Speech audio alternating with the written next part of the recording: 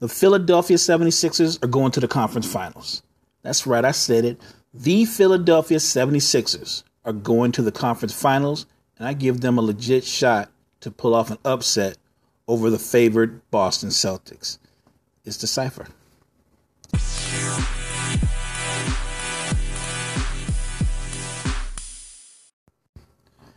Why do I think the Philadelphia 76ers are going to be in the conference finals? It's because of Ben Simmons. It's because of Joel Embiid. It's because of the arrival and the improvement of Dario Saric. It's because I expect Markelle Fultz in his second year, let's say his full season, because he really hardly played. I expect Markelle Fultz to be impactful on both ends of the floor. Think about what Simmons did last year without a jump shot. 16 points a game, 8 rebounds, 8 assists, 54% shooting. That's without a jump shot.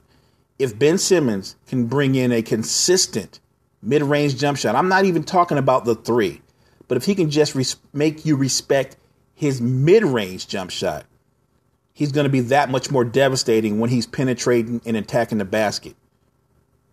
When you think of what Embiid can do in the post, his footwork, his counter moves, and his ability to turn and face you, not to mention he can shoot from 16 to 18 feet with great efficiency.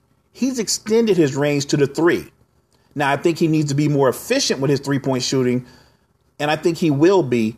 Embiid has not reached his peak. And the only reason he's not ranked higher in the top 10 is because the fear of injury. Embiid has yet to prove he can play a full 82-game season. But let's assume he plays as many games as he did last year, which was 63. Let's say he plays 70 games. And he plays more than 30 minutes. Let's say he plays 34 minutes per game.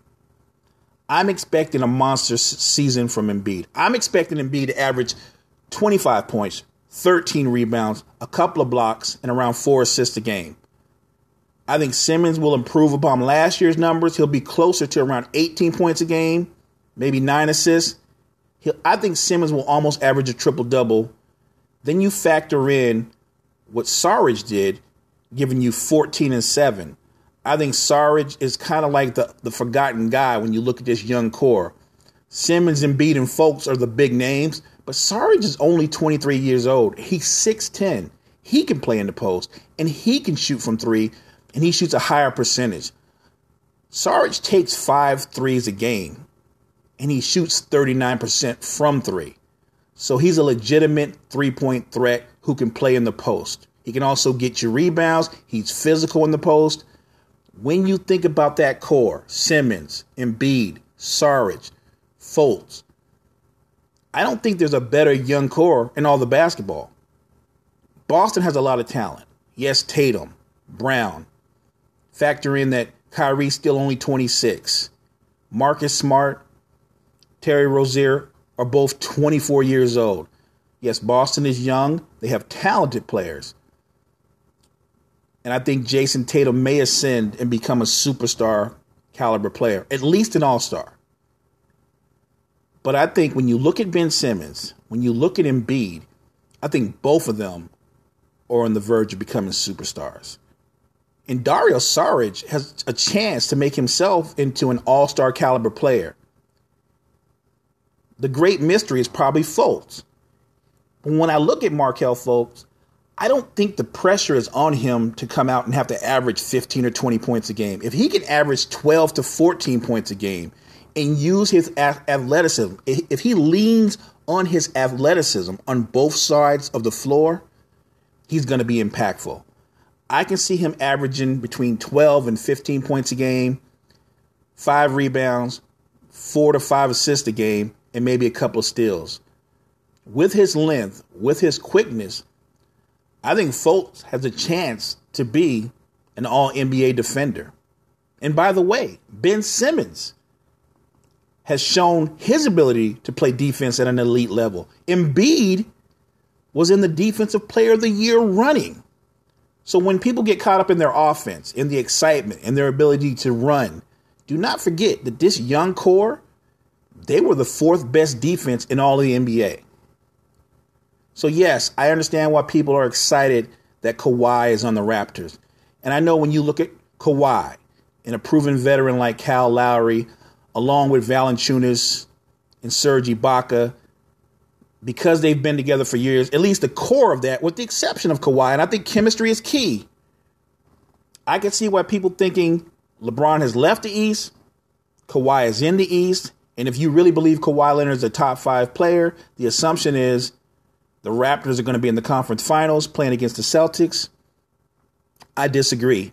I will take the young core of Simmons, Embiid, Fultz, and Saric over Kawhi, Valanciunas, and Lowry, and I'll win every time.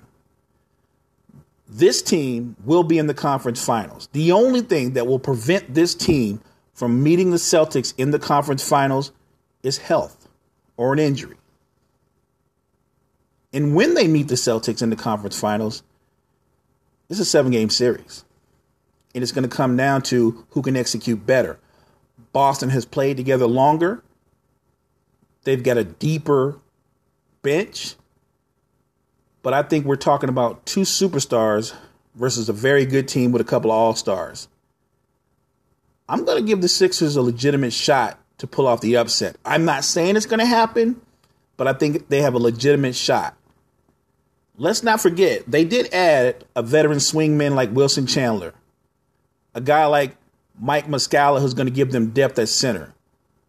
The Sixers have every component needed to not just go on a deep playoff run, but pull off a major upset in the conference finals. Don't write them off. I'm going to show some love to some unsung players. These are guys who are not necessarily stars, but I think they're impactful players, and they're the kind of players, when they play alongside stars, their level of play rises because of their versatility and how hard they compete. So let me start with DeJounte Murray of the San Antonio Spurs. I think DeJounte Murray is going to work himself into becoming a solid starting point guard. I also think he's going to be one of the best defenders in the NBA for years to come. A lot of people don't know this, but DeJounte Murray was second-team All-NBA defense last year. And what's crazy is, in the history of the NBA, there's only been 2 other guys who made All-NBA defense in their second year in the league. And that was Patrick Beverley and D. Wade. So DeJounte Murray is in great company. His length, his quickness, and his ability to make people pick up their dribble makes him impactful and devastating on defense. Again, we're talking about a guy that's 6'5" with a 7-foot-plus wingspan. And Murray's not just selling for being a great defender. He worked all offseason on his jump shot, which was a struggle for him last year. He worked with a great shooting coach, well known throughout the league, Chip England. And I think that he's committed to becoming not just a good point guard, but maybe an all-star caliber point guard. So I want to show him some love. I'm a fan of his work ethic. I like the way he plays. All the best. Let's show some love to Terry Rozier of the Boston Celtics. Everybody knows how well Rozier played in the regular season once Kyrie went down. But he took it up to another level in the playoffs, averaging over 16 points, 5 rebounds, and 5 assists. Many times throughout the playoffs, he was the Celtics' best player, right beside Jason Tatum and Al Horford. Now, he did struggle in Game 7 versus the Cavs, as did Jaylen Brown and a few others. But that doesn't negate how well he played or the impact that he had on the Celtics. I like the fact that Rozier is versatile on both sides of the floor. I like the fact that he's comfortable running an offense and playing off the ball. I think Terry Rozier is going to earn himself a big contract, be it with the Celtics or with another franchise. Spencer Dinwiddie of the Brooklyn Nets, he's in his 5th year, but I thought he had a breakout season for the Nets. I'm not saying Dinwiddie is going to become a star, but I do think when you look at his skill set, when you look at his length, he's 6'7", and his wingspan, he has a skill set that mirrors Sean Livingston. I don't know if he has Livingston's talent, but he does have some of his same skill sets, and I think that on a contender or on a playoff contender, he's a lot more valuable as a swingman. I think if you have Dinwiddie and he's your 6th or 7th man, you're a legit title contender. One more name I'm going to toss out. He's almost a forgotten name because he started off so well in his NBA career and he struggled the last 3 or 4 seasons. Michael Carter-Williams. I think Michael Carter-Williams, as a rotation player on the Rockets, playing with Chris Paul, playing with James Harden, I think he's going to find his role, his ultimate NBA role as a swingman who can defend, he can run the floor, and he can rebound. I think Michael Carter-Williams is going to have a solid season and I think he's going to play himself into the Rockets' regular rotation. I think he's going to be impactful for them because he still has the ability to run a team, but I think he's much better if he's running the floor, cutting back door, and using his size against smaller guards. So look for Michael Carter-Williams to have a really solid season for the Houston Rockets.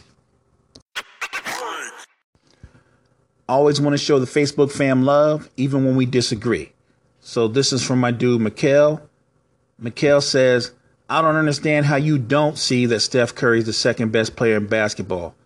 Steph Curry's shooting ability, his defense, his ability to create for others, his basketball IQ makes him the second best player in basketball, not named LeBron James.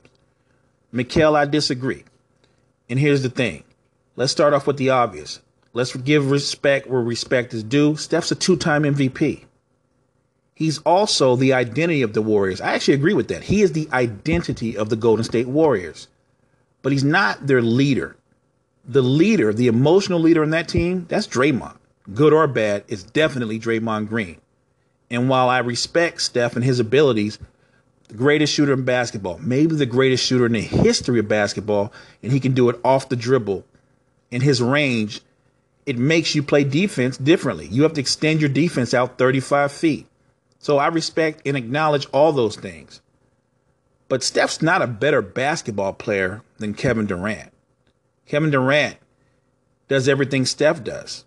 He doesn't have quite Steph's range, but he shoots the 3 as well as Steph does. And he's more efficient at shooting the 2. He also can put the ball on the floor as well as Steph does. He's also 7 feet tall. I like Steph, respect Steph. But the truth of the matter is, if we're actually ranking players the way they're supposed to be ranked in terms of ability, not just one ability, but overall ability as a basketball player, Steph's not in the top 5. But I'm not with crazy talk. Here's crazy talk. Age. Whoa. LeBron James better than Kevin Durant by a whole lot. I think AD is the second best player in the world, unless Kawhi is healthy, and then I don't know. And then you have Giannis, who already... Giannis has already made an impact on the league. No argument there. He's also coming off his best year in the league. 26 points, 10 rebounds, just under 5 assists. But if you're that guy, if you're the superstar that Max Kellerman thinks you are, the guy that I think you one day will be, if you're that guy right now, you don't lose that series in the first round to the Celtics. You're the sole superstar in that series. You've got a legitimate swingman sidekick in Chris Middleton. You've got Eric Bledsoe. You had Jabari Parker. You can't lose that series, and yet he did. As far as Kawhi Leonard goes, clearly Kawhi Leonard is Max Kellerman's second favorite player in the league. I like Kawhi. Kawhi's a great defender who turned himself into a very good offensive player.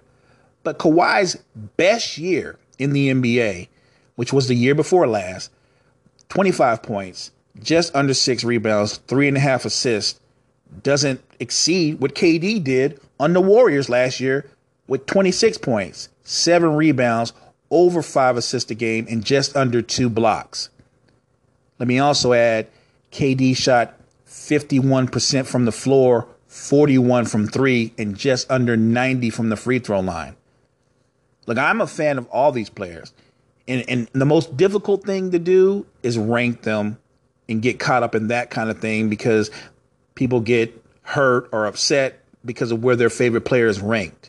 But as a basketball player, right now today, yes, you can make a case that AD is number 2, but I would still go with KD because of what he just did, what he's coming off of. He is now the 2-time Finals MVP. LeBron is the best player in the game. There's no question. We're not debating that. But to just say in a matter-of-fact way that Giannis and Kawhi are better than KD, that's crazy talk, Max Kellerman. You know better than that, fam.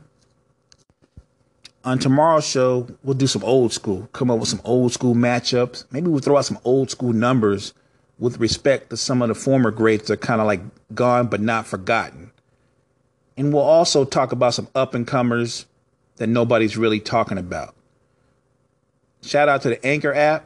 Shout out to the Anchor family. Facebook fam, good looking out. The best part about doing this now is not just the communication. It's not just the back and forth. I love the fact that I just now started adding like little cuts of hip hop. I'm going to leave y'all with another cut, just a taste of it. It's the Cypher. Next time.